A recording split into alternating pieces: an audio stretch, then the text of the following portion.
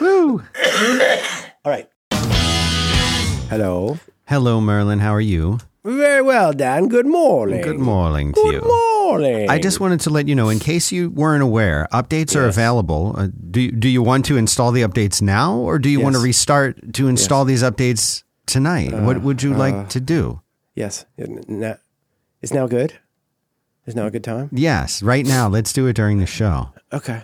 Is that for your system? Yeah, it's such a system.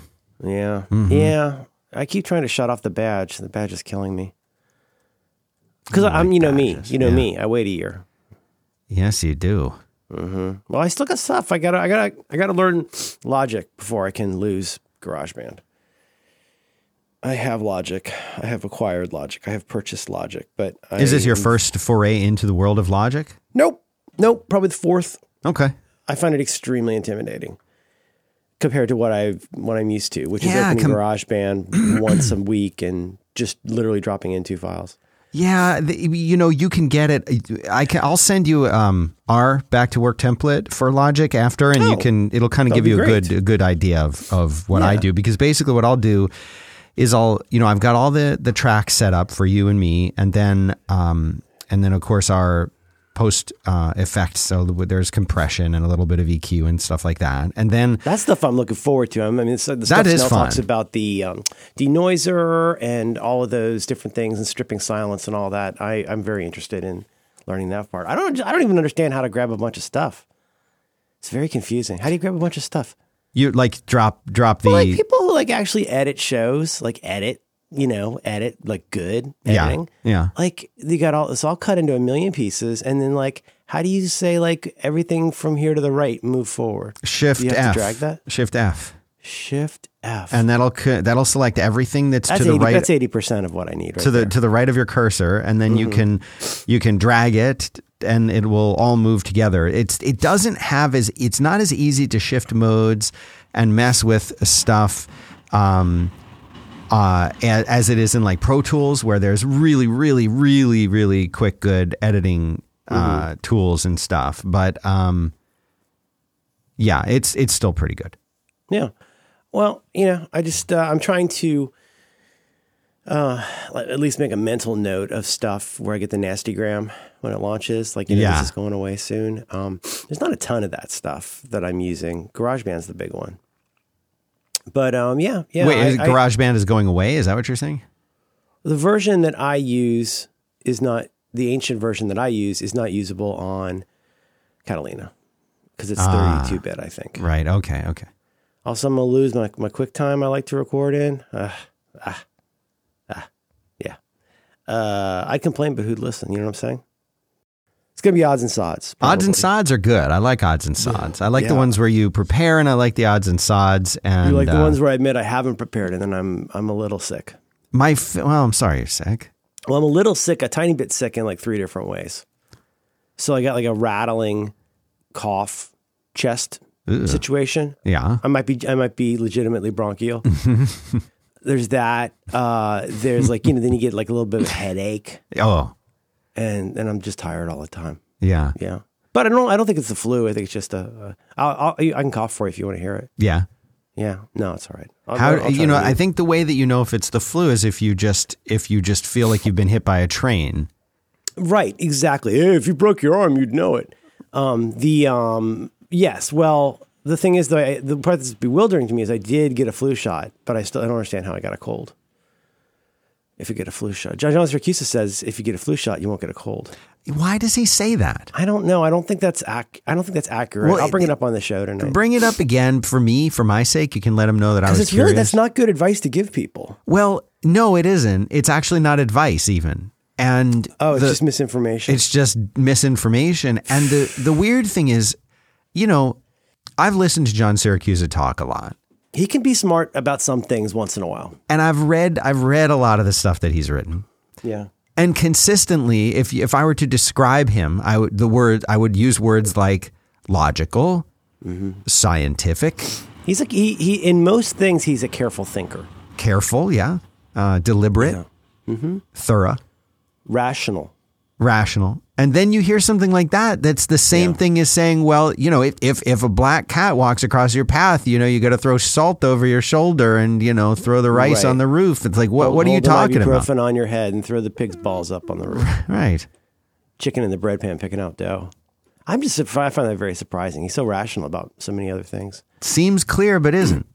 I don't have much here. Dan, what even is going on with your Picard show?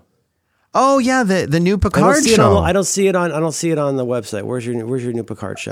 Did you go with Let's Get Picarded? Was that an option I was supposed to use? I thought it was your idea. The show is just called The Picard, which is a reference to a Star Trek Next Generation episode I don't need to describe it. People who care about these kinds of things know what the Picard is all about. But that's what we called the show. So it's me and it's Keith Ruckus, who hosts 5x5 at the Movies, and it's Hattie Cook, who has been on lots of shows here and pretty much runs 5x5 these days. And it's us talking about the new Star Trek Picard TV show. Where the devil is it? It is at picard.fireside.fm. See, I'm slowly moving. Oh, it's not at the 5x5. No, I'm slowly moving. I've been working really hard on the network features for Fireside so that it can support pretty much everything, and I'm using 5x5 as my example. It's like, okay, what features do I need to add to be able to move a network over to Fireside and let people with networks run stuff? You're eating your own dog food, as eating the food, and and so it's pretty much done. But I thought, why, if we're only such a short period of time away from rolling this out, why not just launch it on Fireside and then merge it into the 5x5 network when I do later? So it's there, and it is the first episode is out, and of course it's a weekly show, so that every time an episode of Star Trek Picard comes out, the next day we record it, and we're doing it. And this is so fun because I spend most of my time recording with people who are somewhere else, and this is really fun because everybody's right here. It's great joy. I'm sorry, I got distracted. This photo of your co-host Keith Ruckus. It appears to be a very, very cute dog with a man growing out of its head. I don't know why I like that. I like that a lot. I don't know why he uses that avatar, but it's a sweet, sweet doggy. His dog's name, I think Hashi? Oh. And he feeds it the worst stuff you're not supposed to ever feed a dog. He just, apparently the dog is dying. No! But it's been dying for years. Oh, geez, dude. And so he's like, well, he doesn't have much time left, so I'll let him eat whatever he wants. And he has all these Instagram videos. He adopted it because it was dying. Like he adopted it to eat. This got very complicated. Okay. And so there's all these Instagrams of him feeding it pizza, cake. I'm like, but it's thriving. The dog is fine. So maybe he's preserving its life by feeding it this way. Maybe this is what dogs are supposed to be eating. Oh, wow. We're trying to feed them healthy food, but in reality they need cake. Oh. And that's what's keeping it I think that's what's keeping it going. Okay. All right. Huh. But anyway, yes, we had a great time doing the show. It was a good I haven't listened. I thought oh my God! Are you all right? Do you need to lay down? No, I might need. I'm a little bit sick in several different ways. I don't have the toots or the trots. Oh, good. I have not listened to the podcast because I didn't know. I was watching for 5x5. But I really enjoyed the TV episode a lot. I did too. It looks like they're doing some really cool stuff, and I would be thrilled if anybody who cares about such things would like to listen to the show. It's in the show notes, but it's Picard.5x5. See? Picard. What am I doing? It's Picard.fireside.fm. It's a super rare Pokemon. Say it again. Picard.fireside.fm, and it's in the show notes, and go check it out, and we hope you like it.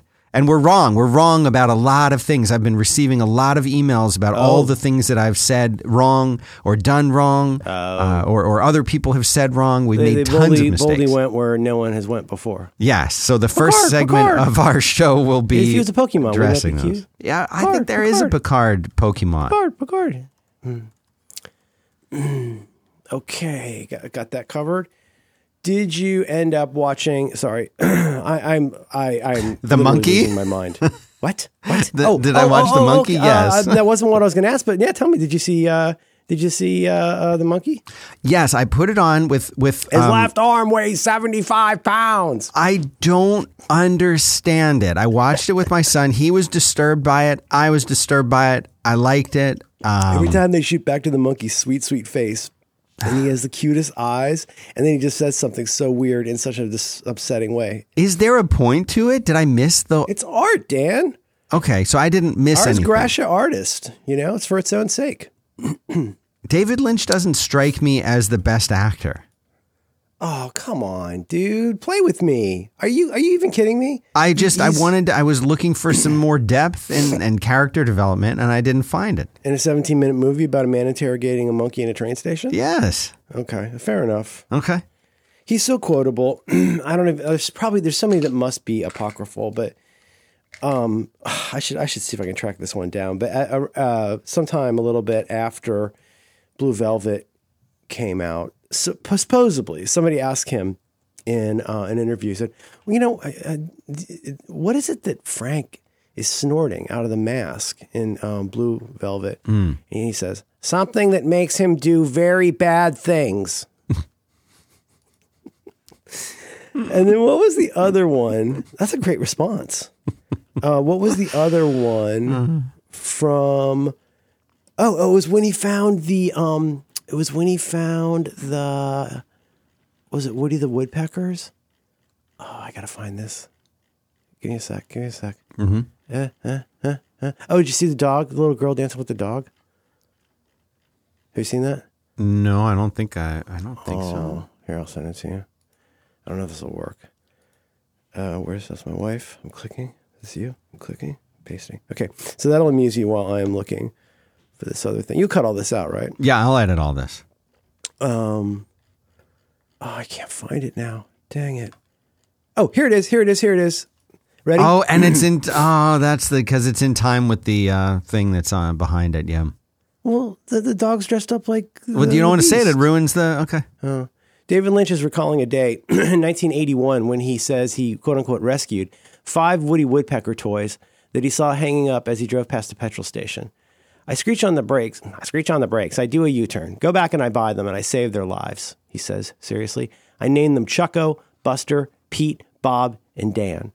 And they were my boys, and they were in my office, and they were my dear friends for a while.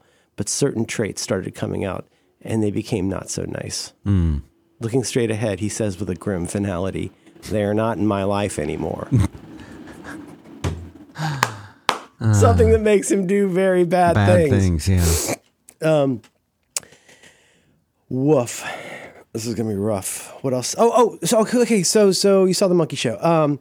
Did you, I cut this out if I'm talking out of school. You'd asked me about a TV program. Yeah. In text. Can I mention that? Yes. Okay, Parks and Recreation. Did you guys decide to dive in? That is our next one. We are finishing up a movie, and then that's what we're going to be starting next. And there's so much debate. You've given some really good advice about which episodes to watch and which ones to skip. Except my advice was extremely confusing because I was off by one season.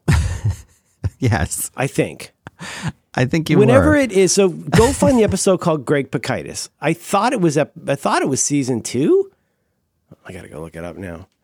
And that's my opinion, because there's good episodes before that, but it really. And it's okay. We're not going to be all confused as to who's who. No, I mean it's like reading Chaucer or something. I don't think there's any characters in this you're going to find unfamiliar. Right. Okay. No. Here's the thing. This is why. God damn it, Dan. This is why there's a difference between starter episode, best episode, favorite episode. Mm-hmm. Now here's the problem, and I think I said this to you in our super secret private text channel. I think I said to you, I says the problem is if you John Syracuse a lot of this stuff, well, first of all, that's not good advice. Starting at S1E1 is some monkey stuff. That's fine. But what if S1E1 was not very good? Mm-hmm. And then what if the next 3 are okay? If I stopped watching The Office after the first episode, which I kind of did, it took me a long time to get back to The Office because the first episode was so bad. But I just don't want you to bail because it starts off one way and then by the second or third season it's very different. Yeah. S2E7 is Greg Pikitis. Now, when do the guys arrive? I don't know. Oh, Greg Pikitis. Okay. You could start at the beginning. Also, the Halloween episode is good. All their Halloween episodes are good. Mike Schur is very good at Halloween episodes. The Halloween episodes are my favorite episodes of Brooklyn Nine-Nine, for example. You see. The Treehouse of Terror. Treehouse of Terror. And you saw, I sent you my unified field theory of the Mike Schur-verse. Yes. Mm-hmm. I think it's very clever and true. I have a question for you about Song Exploder. Zombie Exploder? Song Exploder. Oh, I know that show. Why are almost all the songs that they talk about songs that aren't like the big hits? I imagine it is, well, I mean, not to be blunt, but it's probably to some extent a question of who he can get who will bring in isolated tracks for him to fiddle with. Mm. That's a lot to ask of somebody. Yeah. Like, I don't think, Frank Sinatra Jr. is going to show up, with the source tapes. No, is he living? No, but okay. Well, yes, but I think a lot of the people, are the actual people. A lot of the people are the actual people. Yeah. The guests on him, let me take a crack at that. Yeah. The dome. The guests that he has on his show are usually the people who wrote and performed the song. Yeah. So they could bring any song with them, right? Or is it a rights thing where he can't? I don't know. I doubt Tay could. She's got all those issues with her original recordings. Yeah. But no, I mean, a modern artist, the kind of folks, the kind of like, beardy glockenspiel players that are performing today, I think, yes, they do have access. It's probably on their computer. It's not like, getting Roy Thomas Baker to pull out the tapes from Bohemian Rhapsody or something. Yeah. RTB, I call him. He's good. He also did a lot Cheap Trick. And he did the Queen. Dan, so much to do. I know you got a lot on the list to do. Oh, so much on the, and I always talk about stuff, but why don't you talk about something you like? Oh, I'll tell you all about Molecule. Let's hear about it. Because the thing is, Molecule. I'm gonna mute because I have to make snot noises. Oh, do it. Absolutely. Hey, what's going on with Molecule? Oh, I'll tell you all about Molecule. It is your best defense against allergy season. A lot of people are saying, wait a minute, Dan, it's January. That's not allergy season. For a lot of the country, it actually is. Here in Austin, we're entering into the cedar fever time period where it starts to get really bad. And my allergies are usually this time of year really, really horrible. But right now, they're not as bad as usual. And I think a big part of it is because we have this molecule here that's pushing clean air throughout the whole house. And that's basically what Molecule is all about. It is an air purifier. It destroys airborne pollutants, including allergens and bacteria, mold, viruses, volatile organic compounds. Did you know that that's what VOC stands for? I did not know that until I started reading about this. Volatile organic compounds. And basically what they do is they use something called PICO technology. It's called photoelectrochemical oxidation. And what's different about the way Molecule works is it doesn't just collect air pollutants and sort of save them in a filter. It does that. It has filters and it does collect them. But it goes further. It destroys them on a molecular level. So when you turn on the air purifier, this Molecule, you're creating truly clean air. You're combating allergy season. You're destroying allergens in any room of your home. And depending on how big your house is or your office, if you use one there, you might be able to get a very big room or even multiple rooms. It all depends on the size and the configuration of your house. But the technology that it uses, this PICO technology, is up to date. It's very modern. Most of the HEPA filters that you see, well, those have been going in the same technology that's been invented 70 years ago. 70 years. So they can do better. And Molecule is working on doing that and making everything better. And it's been vetted. It's been proven. This PICO technology that they use and their filtration systems have been tested and verified by third-party laboratories like the University of Minnesota Particle Calibration Laboratory and others. It's easy for you to say. That is the truth. So go and check this out. And here's the thing. It's been verified by science. It's been tested by real people. And, you know, Merlin, I know you're a big fan of New Year's resolutions. Huge. I know it's a little late to do one, but if it's not too late, I would say a New Year's resolution for you, stop breathing contaminated air, Merlin. Stop it. Okay. Just stop it. I'm not kidding. I should have said something earlier. I'm really sorry. Stop it. Maybe you wouldn't be sick if you'd been breathing through the molecule. Well, if a frog had wings, he wouldn't bump his ass a hopping. That's right. So I have one of these in my home. I think it makes a big difference. My kids seem to get sick less. Maybe it'll help you. I think you should try it out. You're going to get 10% off your first air purifier order by visiting molecule.com, MOLEKULE, molecule.com. And the promo code is back to work 10, the number 10, 10. So back to work 10 when you check out. And that 10, that 10 translates to 10% off your first air purifier. So go check it out. And we sure do appreciate the support of Molecule. Thanks, guys. Thanks, Molecule. Bok, bok.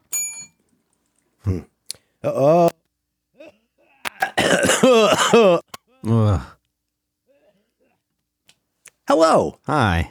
You know, it takes off some of the noise, but not all the noise. I heard you very faintly in the background. Oh, yeah. You can hear me if I'm yelling. Here, try this. Ready?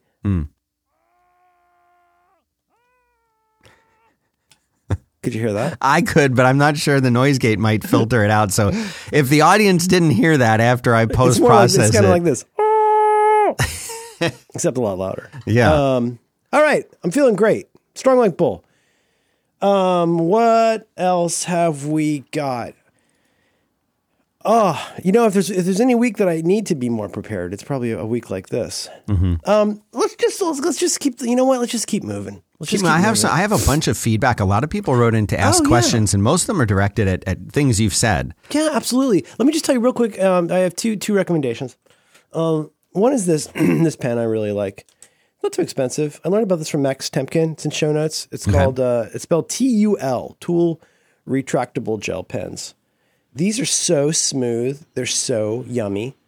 It's like not really a good pocket pen because it's it's a pen shape, pen size. You know what I'm saying? Yeah. But I really like this pen, and I wanted to say that.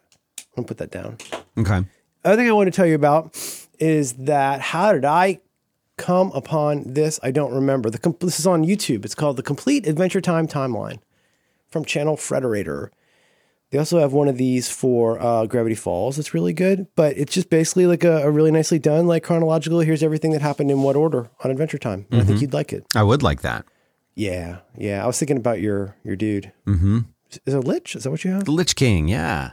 You know what I love? I love when was it Root Beer Guy becomes Dirt Beer Guy, and then he goes back and visits the widow at the house. Except now, remember this? Except now he's Dirt Beer Guy or whatever. Yeah. And he's really clumsy and knocking everything around. There's a lot of that in the show. And he says, "I love you." Where's that? Where is that? The little stuffed bear I gave you with his arm stretched out that says, "I love you." It's such a good show. Go ahead. Oh, that's it.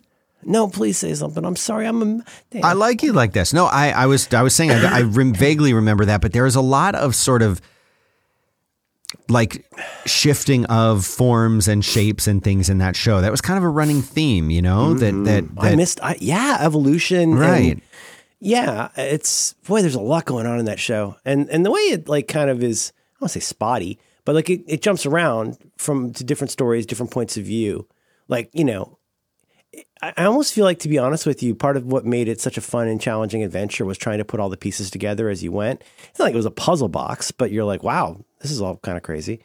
But like the stuff with Simon and Marceline, there's like 3, 15-minute episodes at least of their arc that I just find shattering. Yeah. And if they'd played those in chronological order, I don't think it would have had quite the same impact. I think it would have seemed a little bit morose. What's the word I'm looking for? Trickly. You know what I mean? Yes.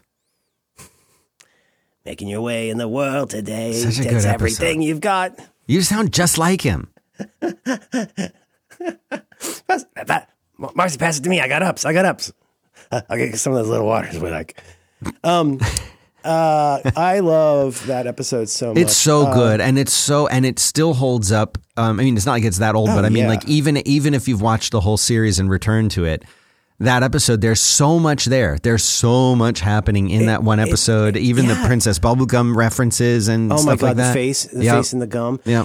But also, like, just I'm repeating what you said. But it's the way it comes out. Like, it's not simply funny. It's effing bananas, like weird, like clambulance.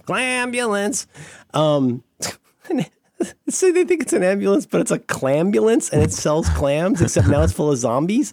It's got scary zombies in it. Yeah, it's just so impossibly heartbreakingly sweet. The whole idea, makes me want to cry. Just the whole. No spoilers, but the way. Well, kind of spoiler, but just the way that as we learn more and more about Ice King.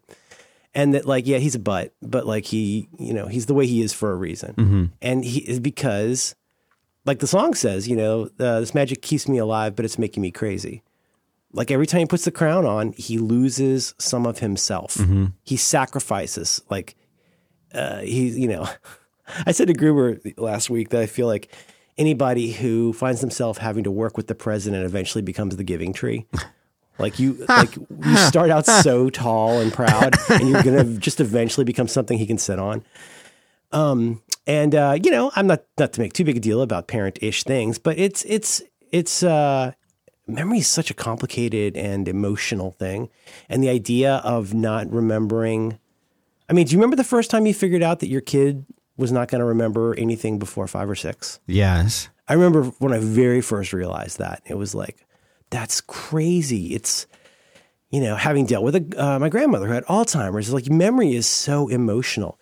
And in the case of, somebody who's got dementia or, a child, it's even worse because like my mom had the worst time dealing with my grandmother, worse than I did, because not only did she have to deal with her more, but it was more like deeply painful that her mom was the one who didn't know her husband's name and stuff like that, which, and my mom, like, lots of people. Anyway, I'm just trying to get at that show, that wackadoo show that started with the Lemon Man and the buns. It just really, it guts me, Yeah. Yeah. And you wouldn't expect that, I think enough people have kind of come to the conclusion in modern times that just because it's animated doesn't mean it can't be serious or it can't have meaning or it can't, it used to be that only like Disney motion pictures, they were animated, but they were the only thing where you could go in and feel something. And and I think Adventure Time does a really, really good job of, teaching little lessons, giving little examples, but really reaching people on an emotional level. I love it. I do too. And you know what? They ended it, and it ended a really good way. Yeah. Did I ever send you that thing? I'm sure I sent you this. The thing I found on Tumblr where what happens when Jake dies. It's the speculation on what happens when Jake dies. Did I ever send you that? No, I don't think so. Or if you did, I didn't. It's gone. It's really sweet. But what else was I going to say? Yeah, it is like me. I'm always interested in looking at the things that were naturalized or normalized or we just accepted so quickly. Like we've talked a lot about the changes in technology in the past 20 or even 10 or even 5 years. Yeah. And how you like look straight past, how we went from, oh my God, nobody's going to buy CDs anymore because they're stealing music, and to like now nobody buys anything anymore because they stream it. There's all, I was talking about the tech changes, but just that cultural change has been covered by so many people in the sort of inside baseball media world. But how weird it is. You think about when The Sopranos first came on, whenever that was, 97 or so. Yeah. And, sweeping into this sort of platinum age of TV, Mad Men and whatnot. But like Mad Men, I feel like in some ways might be where things really changed, because before that, if you were a big star, you wanted to be in a movie. If you were a prestigious director, you wanted to make movies. You wanted to make theatrical release movies. Absolutely. Unless you're like a wackadoo, like Steven Soderbergh guy, you probably want to get steady work with some studio who you keep having enough success with that they keep giving you new projects to work on. And I know this is all really obvious in retrospect, but that's exactly why we should look at it and how that all changed. And now you look at today and you're like, wait a minute, Scorsese made a movie for Netflix? And then like you look at somebody like Phoebe Waller-Bridge and like Fleabag, those 2 seasons of Fleabag are like just next level. Yeah. And now I don't want to beat up or slag here, but there's a lot of stakes to getting a movie into theaters for the purpose of making money. If you're trying to do it because you want to be nominated for awards, that's one thing, right? You know what I mean? Where Netflix will release a movie for a week in LA to be able to qualify or whatever. But God, what a tremendous change. Where it used to be, I grew up just being told this was the idiot box and it was going to rot my brain. And now there's more TV. There's over 400 TV shows in production. Wow. And there's so much of it. It's not just that I merely don't like leaving the house. Legit. Like there's a lot of movies I wish they would let me. I wish you would sell me Jojo Rabbit. Quit screwing around and sell it. Sell me it. But there's so much TV, and I'm like we just discovered the show on Showtime called Work in Progress, and it's just astonishing. This astonishing show that like I didn't even know about until I heard it mentioned on I think Slate Culture Gabfest or The Waves probably. Anyhow, interesting times. Yeah, I agree with you. And any time that you hear a director talking about why they did it on Netflix, there is one is the Mindhunter show. Fincher. Yeah. And he was interviewed about it. And he's like, the creativity and the freedom that I had to do the exact thing that I wanted to do the way I wanted to do it. He's like, I've never experienced that in all the movies that I've ever made. Right. And this is a guy who's made some big movies and who really, I would have thought could do whatever he wanted in Hollywood. No. He seems to have been in a pretty good position since 7 probably. Yeah. Strikes me. I mean, I don't know if The Game was a huge hit, but I mean, Fight Club, Girl with the Dragon Tattoo, like just there's so many. He seems like somebody who could pick any job he wanted. But like you say, you mentioned this before, that like in these interviews, he says this is one of the best experiences he's ever had. Yeah, movies, yeah. right? And anytime that I hear that, like I was listening, speaking of your favorite podcast, Song Exploder, I was listening to the one that was talking about the Stranger Things intro theme. And I forget the name of the 2 guys that did that. But even they made comments about how the what is the name of the brothers? What is their name of the guys who do the show? Yeah, the guys, the main not 2 Duplass. guys. Duplass brothers? No. I keep wanting to say Dust Brothers because we were just talking about Fincher, and Fincher did Fight Club, and the Dust Brothers was the Chemical Brothers, and they're the ones that did the soundtrack to that. Well, Dust Brothers and Chemical Brothers, different brothers. What are you talking about? No, it's the same. It's the same. No. Yeah, no. It is. Talking about those block rockin' beats? Yeah. I think they're the same. Dust Brothers are the guys who produced Beck, I think. I think that. Anyway, I'm probably wrong. I shouldn't talk about music. I'm probably wrong. I do that. But what am I looking up? Whoever they are, it's what me. But the Duffer Brothers, Duffer Brothers. Yeah, the Duffer Brothers. It's not the Duplass brothers. It's the DuPont brothers. You're making fun of me. No, it's a Duffer. He's not a Duffer. He's a Duplass. It's got to be it's the Duffer brothers. Matt Duffer and Ross Duffer, known professionally as the Duffer brothers, are American film and television writers, directors, and producers. You're thinking of Jay and Silent Bob Duplass. Well, anyway, these 2 guys that the Duffer brothers came out and hired to do the music, they were even talking about how the Duffer brothers were able to like do whatever they wanted and make the show they wanted. And this is the future, guys. It's not going to be going to movie theaters anymore. It's just not. Mark Duplass is in the very good movie Bombshell. I haven't seen that. It's awfully good. He is the, I think it's him. He's one of the Duplass or Dust brothers, as you say, or Chemical, that plays the husband of, I think, Megyn Kelly.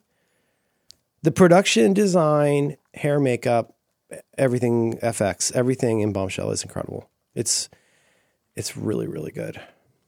I guess the Dust Brothers, says there is a controversy with the Chemical Brothers. The Dust Brothers name and trademark was used by the British duo that eventually became the Chemical Brothers, and they began their career. They took it as an homage to the American group, but they changed their name when they were unable to convince the real Dust Brothers to sell the name. The real Dust Brothers. Eventually, the Dust Brothers reached an understanding with the Chemical Brothers, and the 1996 Electrobank EP by the Chemical Brothers featured a Dust Brothers remix of the title track. Hence, it's Brothers all the way down. It's Brothers. What am I thinking of? Didn't they? do something with like Beck? What am I thinking of? Beastie Boys. Oh, yeah. Of course. They did they do Paul's Boutique? Paul's Boutique, Odelay, and the soundtrack to the film Fight Club, Bop by Hanson. Dust Bros did Bop? That's what it says. Wikipedia, never wrong. No, I'm right there. Section 1.2. Look it up. Read a book. New pollution. Duplass, dust, or chemical. Marry, kill. Let's see. We got links there. So that's good. Dust Brothers, Duffer Brothers. Chemical Brothers, they would get those videos with the French guy. The Spotless Mind guy? We, and so like they did, there's the one, what's the one? How does it feel like? Let Forever Be. Yeah, that's a trippy video. I love that Michel one. Gondry, that's the fellow's name, right? Sure. I want to say it's Michel Gondry. I don't think he's in Dust. Michel Gondry. Michel Gondry. I think he's French. He's a French. Oui. Oh, he did Eternal Sunshine de la Spotless Mind. Don't say si, say oui. No. Charlie Kaufman. Charlie Kaufman looks a lot like, doesn't matter. Okay, all right. He's still alive, Who's? Spike Jonze or Charlie Kaufman? Charlie Kaufman. Charlie Kaufman. No relation to Andy. You sound far away, Nan. What happened? I'm right here. No, you went far away. What are you doing? Am I back? No, did you change your computer input? What'd you do? No. How about that? You sound like you're talking. Are you gaslighting me? No. I hit the stomp button for the mute button, but I'm seeing. I think you're going through your computer. What? No. Oh my God! Check your input. I'm looking at it right now, dude. Okay. Hold on. All right. Then maybe hold on. Do you hear this? Yes. Do you hear this? No. I No. heard. Do you hear this? The second one was really quiet. Can you hear me better now? You're gonna have to edit this out, aren't I? You're gonna make me edit this out. Hold on. I'm not. I'm getting. What I'm asking you to do is look at your audio input. You goofus. I'm looking at it. Okay. It doesn't change. It's on a different computer entirely. Hold on. I'm going into audio and video. Yeah, that's right. Okay. All right. Okay, what about this? Is this any different for you? It's absolutely different. And then if I switch back to this, is it different? Right now? Yeah. No, you're talking to your. No, I changed nothing any of those times. It's fine. You can hear me good now. You're going to feel really, really like a dingling when you listen. I'm going. You sound fine now. You're good now. I didn't do anything. It does. Listen, this is a thing that I go through. Keep all of that in. I will. This is something I go through with my daughter, whom I love. And I think I've talked about this here. Excuse me. Hang on. Or we're talking about how to find things. I think we talked about this. Yeah. Finding things. You got to keep looking. You look all the places. You look the places that you haven't looked. You look under things, right? To quote the great Rita Rudner, my husband thinks that if you can't find the milk, if you move anything to find the milk wins. And that's how my daughter is. My daughter doesn't want to find her thing. She just wants to browbeat me and be right. And I say, okay, here's a great one. So she's been sick too. She's had something kind of fluey for a few days. That sucks. I bet you got it from her. No, it's a different thing. Oh. I got a chest thing. She's like, where's my mom? I'm like, Mom's in the shower. She goes, where's my backpack? I go, oh, yeah. I like to hide your backpack. Because what I do is I go around the house and I find things and then I hide it, like your shoes. I hide your shoes. You do? Because apparently I'm some kind of Icelandic gnome creature. Yeah. Where's my backpack? I don't know. Did you? Yes, I looked for. Okay. Thing is, you're the only one who deals with the backpack, and it only ever goes in 2 to 4 places. And the 2 places it usually is somewhere near the top of the steps. Sometimes it's spread all over the floor in the lounge. Did you look in those places? Yes, I looked. I said, did you actually look? And she said, of course I looked. And I said, you're going to make me get out of bed. She said, yes, I'm going to make you get out of bed. And I walked to the area right at the top of the steps.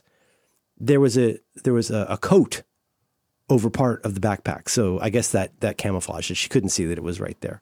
She doesn't want to find the thing. She wants to be right. And here's what I'm saying to you, Dan. Mm-hmm. Here's what I'm saying to you. This show will never air. No. Because you want it to be right. That's right.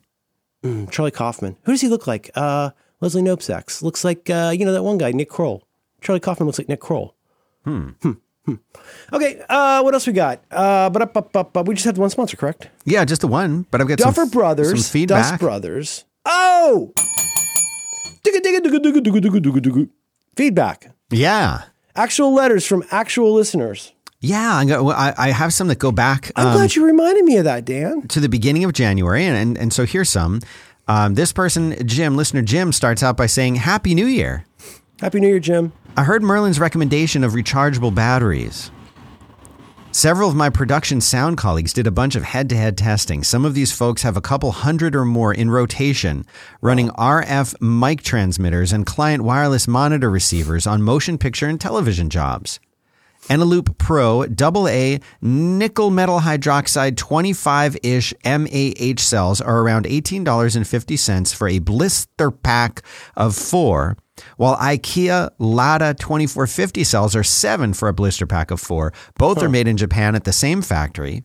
And it seems like IKEA cells have more comparable or comparable, as you say, reliability and autonomy and are much less likely to be counterfeit. I have maybe 40 of the Lada cells myself and have found them to be more reliable than the Eneloop product. No kidding. Well, it was listener Jim? Jim. Thank you, listener Jim. The thing that I'm confused about but haven't been bothered to do any research on is, like, there's the regular and the pro, as he says. And I feel like I get the sense that there is some trade-off in capacity. Wow, let me get this right. Capacity to, like, power output, maybe? Yeah. Like, the pros will hold more, but they don't. I don't know. I honestly don't know. I've got a mix of Eneloop Pros, and the generic Amazon rechargeable ones. I thought I had gone through, sort of like clean out your spice rack. We're talking about many things that have been challenges on Due by Friday. I thought I cleaned up my spice rack recently, but I certainly had not done it recently enough because we had stuff from 2016 in there. And I thought I had fully cycled through all of my dead name batteries, all the, legacy batteries that you got to take to the dump. But I was wrong, and I've still been finding more and more of these. It's wild. It's taken a while to squeeze out the last, like, 20% of, old school garbage batteries. I'm glad I did it. I mean, like, I think I said it on the show. It was so sort of embarrassing to see this jar fill up with, earth garbage that I got to take to Walgreens or whatever. Gross. No. So latte, what's it called? Latte. Can you put it in notes? Oh, Lada? I don't know. Is your mouth words? Rechargeable batteries. Yeah, I'm putting them in right now. Okay. They're on IKEA. I like their meatballs. They got horse in there. That's what they say. I don't know if I believe it. I don't believe it. I'm there for the gravy. I'm always there for the gravy. The gravy is just horse urine. Really? That seems, Hakuna Matata. I read that. I wrote it down and I read it. Okay. We wrote it down. You read it. Hi, Dan and Merlin. On episode number 458, Merlin mentioned that his Gmail storage was down to 0.18 gigabytes. How in the world do you keep it so low? I've been using Gmail for work for years, so I have tons of emails with attachments, and as far as I know, it's not possible to delete only the attachments, at least not using the Gmail web client alone. I'm at 90% of my Gmail quota, and have often hit 100%, at which point I have to dig through my email to find messages with attachments that I'm willing to delete. I search through old emails for reference very frequently, so I never like being forced to delete things. Maybe the best solution is to pay Google a few bucks per month to get more storage space. Maybe you guys have a better solution. After all, it's only the attachments that take up significant space, and I typically only need the text of the messages anyway. Thanks for all the great shows, Joey. Thanks, Joey. I'm not at all qualified to speak to this except from experience. And so just to review, what had happened was, as John Roderick likes to say, what had happened was I set up my gimbal and set up my camera and did 4K capture of Christmas morning for probably 2 hours. And that's, I don't know if you know, but that makes a big file. So what had happened was Google Photos apparently had uploaded that to Google Photos. I'm trying to remember the exact sequence of this because I don't know. Did we record on like Christmas Eve? Yeah, we did. then it must have been, oh my God, did it take a week for it to upload? Really? We would have talked about, well, no, ergo. I mean, like if it's on Christmas morning, it must have been the episode after that. Mm-hmm. Anyways, so yeah, I go to Gmail as just a review here, what we talked about. And I was like, I got this nasty gram at the top. It's like, hey, you're out of room. You have 0 space left on Gmail. And to free up, click here. And I think what it did was wherever it sent me for guidance on how to fix this, one of the links was to go to Google Drive. And I did. And Google Drive is where I found the mini gigabyte 4K video that had uploaded. So I just deleted that. Right. And then, yes, as far as I know, I don't know a way other than deleting attachments to bring that down. But if that's all stuff that you really do rely on, I would not count on Gmail to be the only place that it lives. If it's that important to you, and I mean, the short answer is yes, I would just buy more space personally if it were me, because then you get good.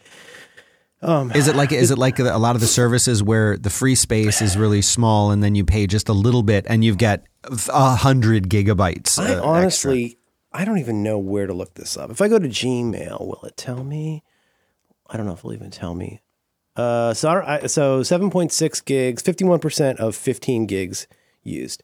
And if I click manage, I guess 15 gigs must be what I've got. And I pay for, I think it's $20 a year for 100 gigs.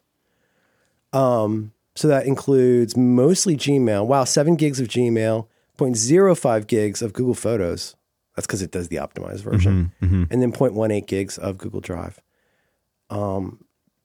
But I guess I'm trying to read between the lines a little bit here, because like the short answer is buy more space.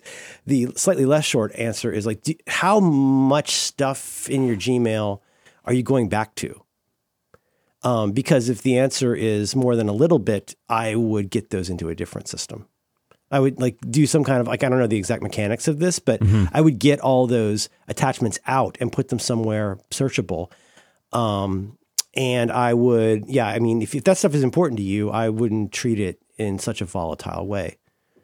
It's so harrowing to think about. If you lose your Gmail, you're in bad shape. Yeah.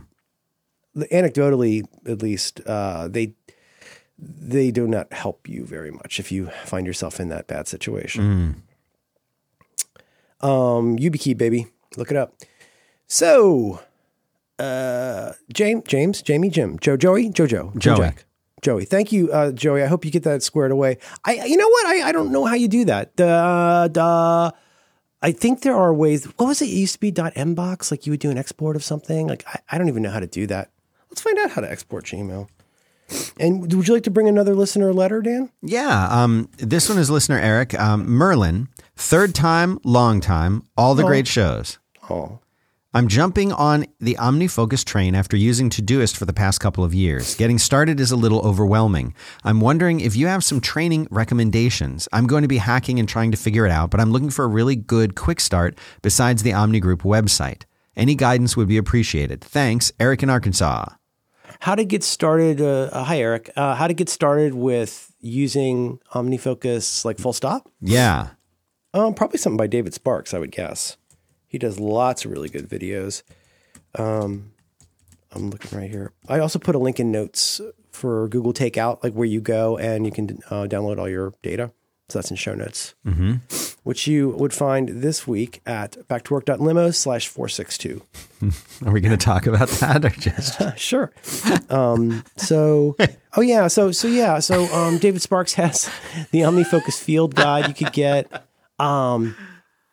I don't know. Besides their site, I mean, their site would be the place I would start because they are very good at that kind of stuff. But if you want to go freelance, look for David Sparks' stuff on OmniFocus. And my only advice, which I'm sure will be repeated by anybody else you hear, is don't feel like you have to use everything on day one. You could really start. Remember or consider that OmniFocus started as an outliner. It started as Omni Outliner plus some AppleScript. So that's a very Emacsy shop over there. People think in outliney things. So remember, it can just be a real simple to-do list to get started. As with all these things, forgive me for repeating this advice, but it's really good advice if I say so. Don't over-taxonomize until it becomes useful. Like there's so many lessons you learn over and over and over in life. And, one of them is that like when you're starting a wiki, a personal wiki back in the day, you'd have our own wikis. Like don't have a second page on the wiki until you need it. And then don't have a third page. Don't feel the need to create 9,000 stubs. You're not helping anybody. You're over engineering. You're doing away with the whole reason that a wiki can be powerful. You're going to be using, you're going to be using OmniFocus to streamline your work and to feel more productive and like you get your hands around what you're doing. So focus on the things that move you closer to that. When you need to taxonomize, you can taxonomize, but don't taxonomize before you have content in there. That's a really common impulse. What are my contexts? What are my projects? Or what are my tags? Whatever. Does everything need to have a due date? No, it doesn't. Stop. So that's my advice. OmniFocus, it's very good. And then, what's that called? Download your data. Yeah, download your data. There it is. They have lots of different options. What else is up, Dan? Okay. Hi, Dan and Merlin. Hey. Thanks to Merlin mentioning Taskpaper on recent episodes, including 459, I decided to check it out. It's nice.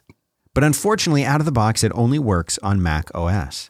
I see that there are a number of third-party clients that support the Taskpaper format. I'm curious, what Merlin's using on iOS? Walt.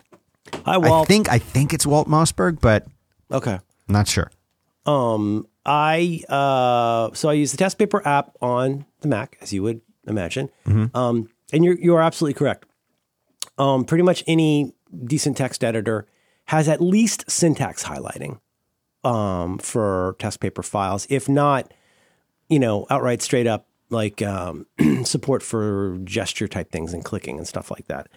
I'm still using editorial on iOS for that. Mm-hmm. I need to find out how you interact using just the screen without having to type to like tick off finished things in drafts. I would love to be totally in on drafts. And I still got some friction to how all that is working, but no, that's what I use and I don't love it. There's an app. It doesn't matter what it's called because I'm not going to recommend it. It's on my poop list. There is a Taskpaper related app for iOS that may have improved since I last used it, but it was real wonky about syncing, especially with Dropbox. So I don't have one that I've used lately that I like. So no, I just use it as in a text file because, it sucks though, because in the editorial, I'm not getting any kind of completions of anything. Like if I type an @ symbol, it doesn't start filling in, whereas the Taskpaper app on Mac is great at that. Mm-hmm. It's a really cool app. And, I'm so sorry. One thing that we kind of touched on last time in our big Back to the Mac 2020 event, you can go, so first of all, learn a bunch of the Mac key commands, but also remember there's an area in preferences called keyboard. Inside of keyboard is, what is it called? Apps, maybe, where you can go in and customize. This is kind of a hack, but it really works. You go to shortcuts and then app shortcuts, and you add an app to this and then say what the exact text of what's in the pull down menu, and you can make your own custom keys for things. So I've done that with Taskpaper. Mm-hmm. So like I can go Command Option Shift A or like D for do or S for start. I'm really into those. That's all I have to say about that. Okay. Next issue. Did I forget something? No. I'm a little bit out of it. You probably can't tell. I'm probably pulling it off. Oh, you seem great. I feel great. Strong like bull. What else do I have? Let me go look at one. Eric writes in. Eric. Long-time listener, first-time caller. First of all, thank you both for the show. In episode 460, Merlin spoke of a shortcut for setting a Siri command to send a push notification so his Apple Watch is not forgetting when charging. My attempts to do this on my phone is not much more than setting a timer, as I'm just not getting how to create custom shortcuts. Is it possible to share that shortcut or detail the steps? If there are any books or other sources to walk through the process, I'd appreciate the point in the right direction. I must not be using my open eye when I search on my own. Thanks for taking the time to read this and look forward to the next episode. Eric. Okay. Thank you, Eric. What I'm going to try to do, I'm going to see if this works. I'm going to try sending this to you, Dan. Okay. And if that works. Yeah, if it works, then we could upload it somewhere or something. And there it is. There's the URL. That's what I was looking for. You got it. Okay, so I'm sending that to Dan. We should be able to post it. It's really simple. It's just 3 steps. The first is yes, this works, and there's a button at the bottom that says "Get Shortcut." Do you think I should try to put this in the show. I'm going to put this in the show notes. Yeah, by all means. I don't think there's anything personal here. So all it does is it gets the current date, and then it adds 65 minutes to the date. You can make that whatever you want. And then it just says, get my Apple Watch to my reminders list with an alert at a time. And then the adjusted date. So you can see my renamed reminders list. There you go. Yeah. Raymond Luxury Yacht. Hi, Dan and Merlin. Swamp Warbler Mangrove. Second time, long time. Oh, boy. Is this Eric? Is this the third or fourth Eric? This is a Terrence. Hi, Terrence. I really enjoyed your discussion on your current approach to task management a few weeks ago, and especially the thought technology of the alarm, reminder, calendar, task stack. I like that. I'm curious about how you manage your calendars and whether that has changed much in the past few years, and in particular, how you use them with your family, friends, and work colleagues who all may have different habits from both you and each other. Thanks in advance and keep up the great work. After all, every fin de siècle. Yeah, is also fin de siècle. Is also a debut day, whatever. Terrence and you are better at speaking French than me. Un chien andalou. Hola. Gracias, Terrence. Yes. I could go all day. That's a whole show, right? Like Captain America says, I could go all day of this. Yes. Well, I wouldn't mind wrapping back around. Maybe next time to have a calendar catch-up episode, but where I'd get to say a bunch of things for the 40th time. But maybe to focus on, oh God, Dan, I love this topic so much. And somebody actually asked me to talk about it. You know who never does that is anybody I know or live with. Tell me more about that. Tell me about Photoshop shortcuts, Dan. Oh, sit down, gather near. So you're like the shortcuts guy now. I don't know about that. Yeah. But did I mention I'm a little sick? What you do is, we can focus on a couple things. Okay. So if you're using, Google Calendar, you can probably find a link to this, but I always say this, and I don't know if this makes sense, but there is a calendar that is your calendar in Google Calendar. And that calendar can do special things that the other calendars can't. Right. And so it's important to realize, like, for most people, honestly, one calendar is probably plenty. This is another example of it's very easy to over taxonomize. So a couple quick things. Let's if you'll allow it, let's quickly do some calendar high level thinking stuff, and then let's do some how to deal with other people in calendars. Is that okay? Yeah, cool. So again, I do not have this exactly in front of me, but I can tell you for shizzle that there's, let's call it your calendar, right? The primary calendar. Well, first of all, that becomes the default. If there's anything that can work with Google Calendar at all, there's a pretty good chance that even if nothing else syncs or works in the way that you expect, your calendar from Google Calendar should work fine. Now, you can have other calendars. There are calendars you can create from scratch. There are calendars that you can share with people. There are calendars, like read-only calendars that you can subscribe to. So I get one of those for last year I was really into the Warriors. I would see when their games were. This year I find out when stuff is happening at my kid's school. And so I would be picky about how many calendars you have going on, because it's really easy to get confused about that.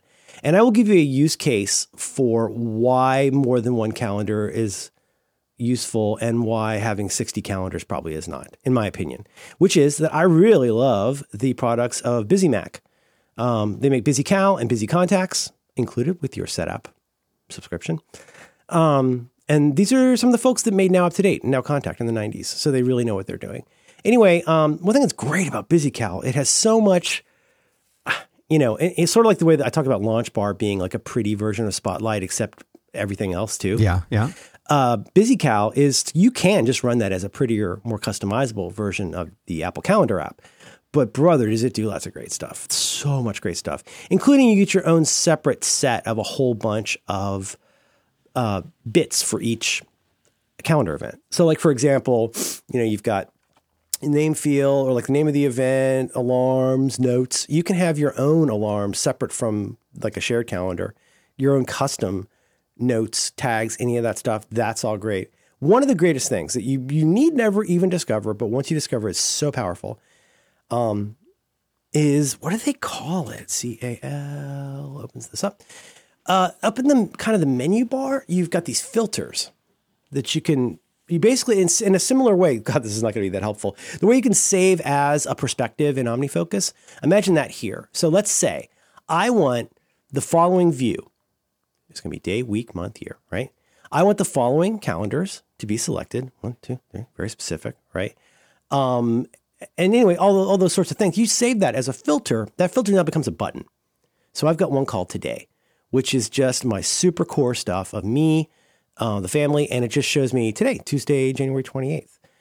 If I click on Family Core, that gives me a week view with all this other stuff like library books that are due and stuff like that. Why am I saying this? The calendar that's more important than all the other calendars is your calendar, whatever the hell that's called in Google. And then just be careful about like how many more you're going to add. And I would aim to optimize for the kind of situation I'm describing, which is you want enough differentiation and control to be able to customize, but you don't want to lose stuff in the lights because you had calendars turned off that were garbage to begin with. Right. So like I subscribe to my TripIt. Like I see my trip stuff. That's a straightforward one. I told you about Journal. Journal is just stuff that's happening with me. Environment is stuff that's happening with other people that I just need to know about, etc. TV time calendar, when shows are going to be on. Just turn all that off in most of my views, but it's there if I want it. So there's that. And then maybe next time, let's go into the Merlin's greatest hits of what goes on a calendar and how to use that. As far as using it with other people, again, I don't have a big boy job, so I'm not super qualified to speak to this, except to hear people like Syracuse in our last episode talking about like the kind of defense you have to run on your own calendar to like when people have access to your calendar through Exchange or whatever, and like they can see what your day is or see when your availability is, and your whole day gets chalked up into these little nearly contiguous blocks. I don't have any of that. So I'm not qualified to speak to that. I wish I had could have more impact on that inside of a company, but that's a very team specific thing. Right. Let's at least talk here about family and like a small group of people. So for the family one, it's pretty straightforward. I just created a calendar and give it a name. And that is shared with my wife, who mostly uses it, and my kid, who never uses it. But it's super important to me. Now, that's very valuable because that can include things like, kids off school this Monday, or like I have pickup today and tomorrow, and they're at different times. So that goes on the family calendar. The judgment call becomes, when are things, let's say I even for example, I share the my calendar with my wife in the sense of she can see it, right? I don't think she has write privileges, but anyway, the question then becomes like, what goes where? And, this, what I'm saying? Like, does this go on the family calendar? Does this go on, it's just something, my wife's going to run this race in the future. Should that go on environment? Should that go on on my family calendar? Where should it go? And it depends. Here's the way I will pivot from an old 43 folders point, which is, when you're thinking of a mnemonic, you don't want to be too clever. When you think of a mnemonic, just literally the first thing that occurs to you, make that the mnemonic. Mm-hmm. Why? Because when you try and remember it in the future, that's what the first thing you thought of is what you will remember. It's just basic cognitive science. It's not complicated. There's all kinds of things like that. Like when I would think in the past about organization, if you have stuff you've winnowed down to just the stuff you need and love, what do you do it? How do you get organized? Well, every item should be where you will think to look for it at the moment that you need it. Also imagine some stress. If you had to stressfully find something, well, my keys are always here. And that's my bulwark against madness. If somebody moves my keys, I'm in a dark place. Right. Same thing here. Who is this for? Is this a heads up style? I just need to know this time is blocked, or should this block my time? That's another thing is you can pick, most good calendar programs let you say whether you get notifications for this calendar, whether you get, whether it's like defaults to busy versus available. But that's the main way I would think about it. Like for most of the stuff where like, I think it's valuable to expose like things like pickup times to the whole family. So if there's something that's different than the way it is most days, that goes on the calendar. we don't have drop off in the morning because my wife does that every morning. Does this make sense so far? Kind of? Yeah, I'm following. Needs to go. I mean, because here's the other part of this. There's the huge part that I always will be so excited to talk about is that in a way that might actually make some people uncomfortable, that your calendar should be an ongoing contract with yourself. It should be a contract about your future, title. Like everything that goes on your calendar. Wait. Contract for your future. For your future. Because you want to be able to, like in a pinch, in the back of a lift, maybe after you've had some drinks, be able to pull up a day and know what your obligations are, right? That's something any adult should be able to do. And it shouldn't be a big hassle. You shouldn't have to go around and around with people. But like when we're leaving the orthodontist, we set the next appointment. When I leave my shrink, I set the next appointment. When I'm done recording with Siracusa, even though we are scheduled out months and months and months, we still always verify, turn your key, sir. This is the next time that we're doing this. There's a lot of things you want or need from a calendar. You want it to be dependable. You want it to be honest. You want it to be up to date. But then also sometimes a calendar is a way of exposing other people's existence, time, and movement. And so where does that go? How much does this need to be in my face? And, can I minimize, like I honestly could get away with 2 calendars, mine and my family's, but I've got a few others. So that's some stuff to think about. With teams, I don't know, man. Both as somebody who doesn't have a big boy job and somebody who's old, I have to guess that the way people interact and talk about any of this stuff would be vastly different than 25 years ago when I did have a job. You know what I mean? Yeah. Well, no, because I mean, think about how different people who are, what do they say, digital natives, but people who are millennials have grown up in this. Yeah. I mean, imagine a calendar is always on a computer. Everything you do is on a computer. But also just the negotiation of getting something on the calendar is probably different than when I had a job and people were wearing Jerry Garcia neckties. It was a different time. Yeah. But I would love to talk more about calendars. Can we put that on the calendars? Can we diary that? Yeah, let's do it. Did you have anything else? I've got a lot more, but I think Save it. Yeah, let's save it all. Let me see. Oh, this one might be, nope, that one's long. No. Huh? No, hold on. See if I got anything else. These are all really good, long. I don't want to rush any of these. All right. So one last time, why don't you tell people about your new podcast program and tell them where to subscribe? Yes. If you're interested in Star Trek Picard, it's at picard.fireside.fm. It's also in our show notes. Merlin, where could listeners find the show notes for today's episode? Oh, you're talking about episode Diggity 462 of your Back to Work program? Yeah, that one. I would go to backtowork.limo/462. Nice. I love it. I'm stupid. So good. And thanks to Molecule for sponsoring 5x5 and Back to Work. You want to button this up? I love you. Love you too, Merlin Man.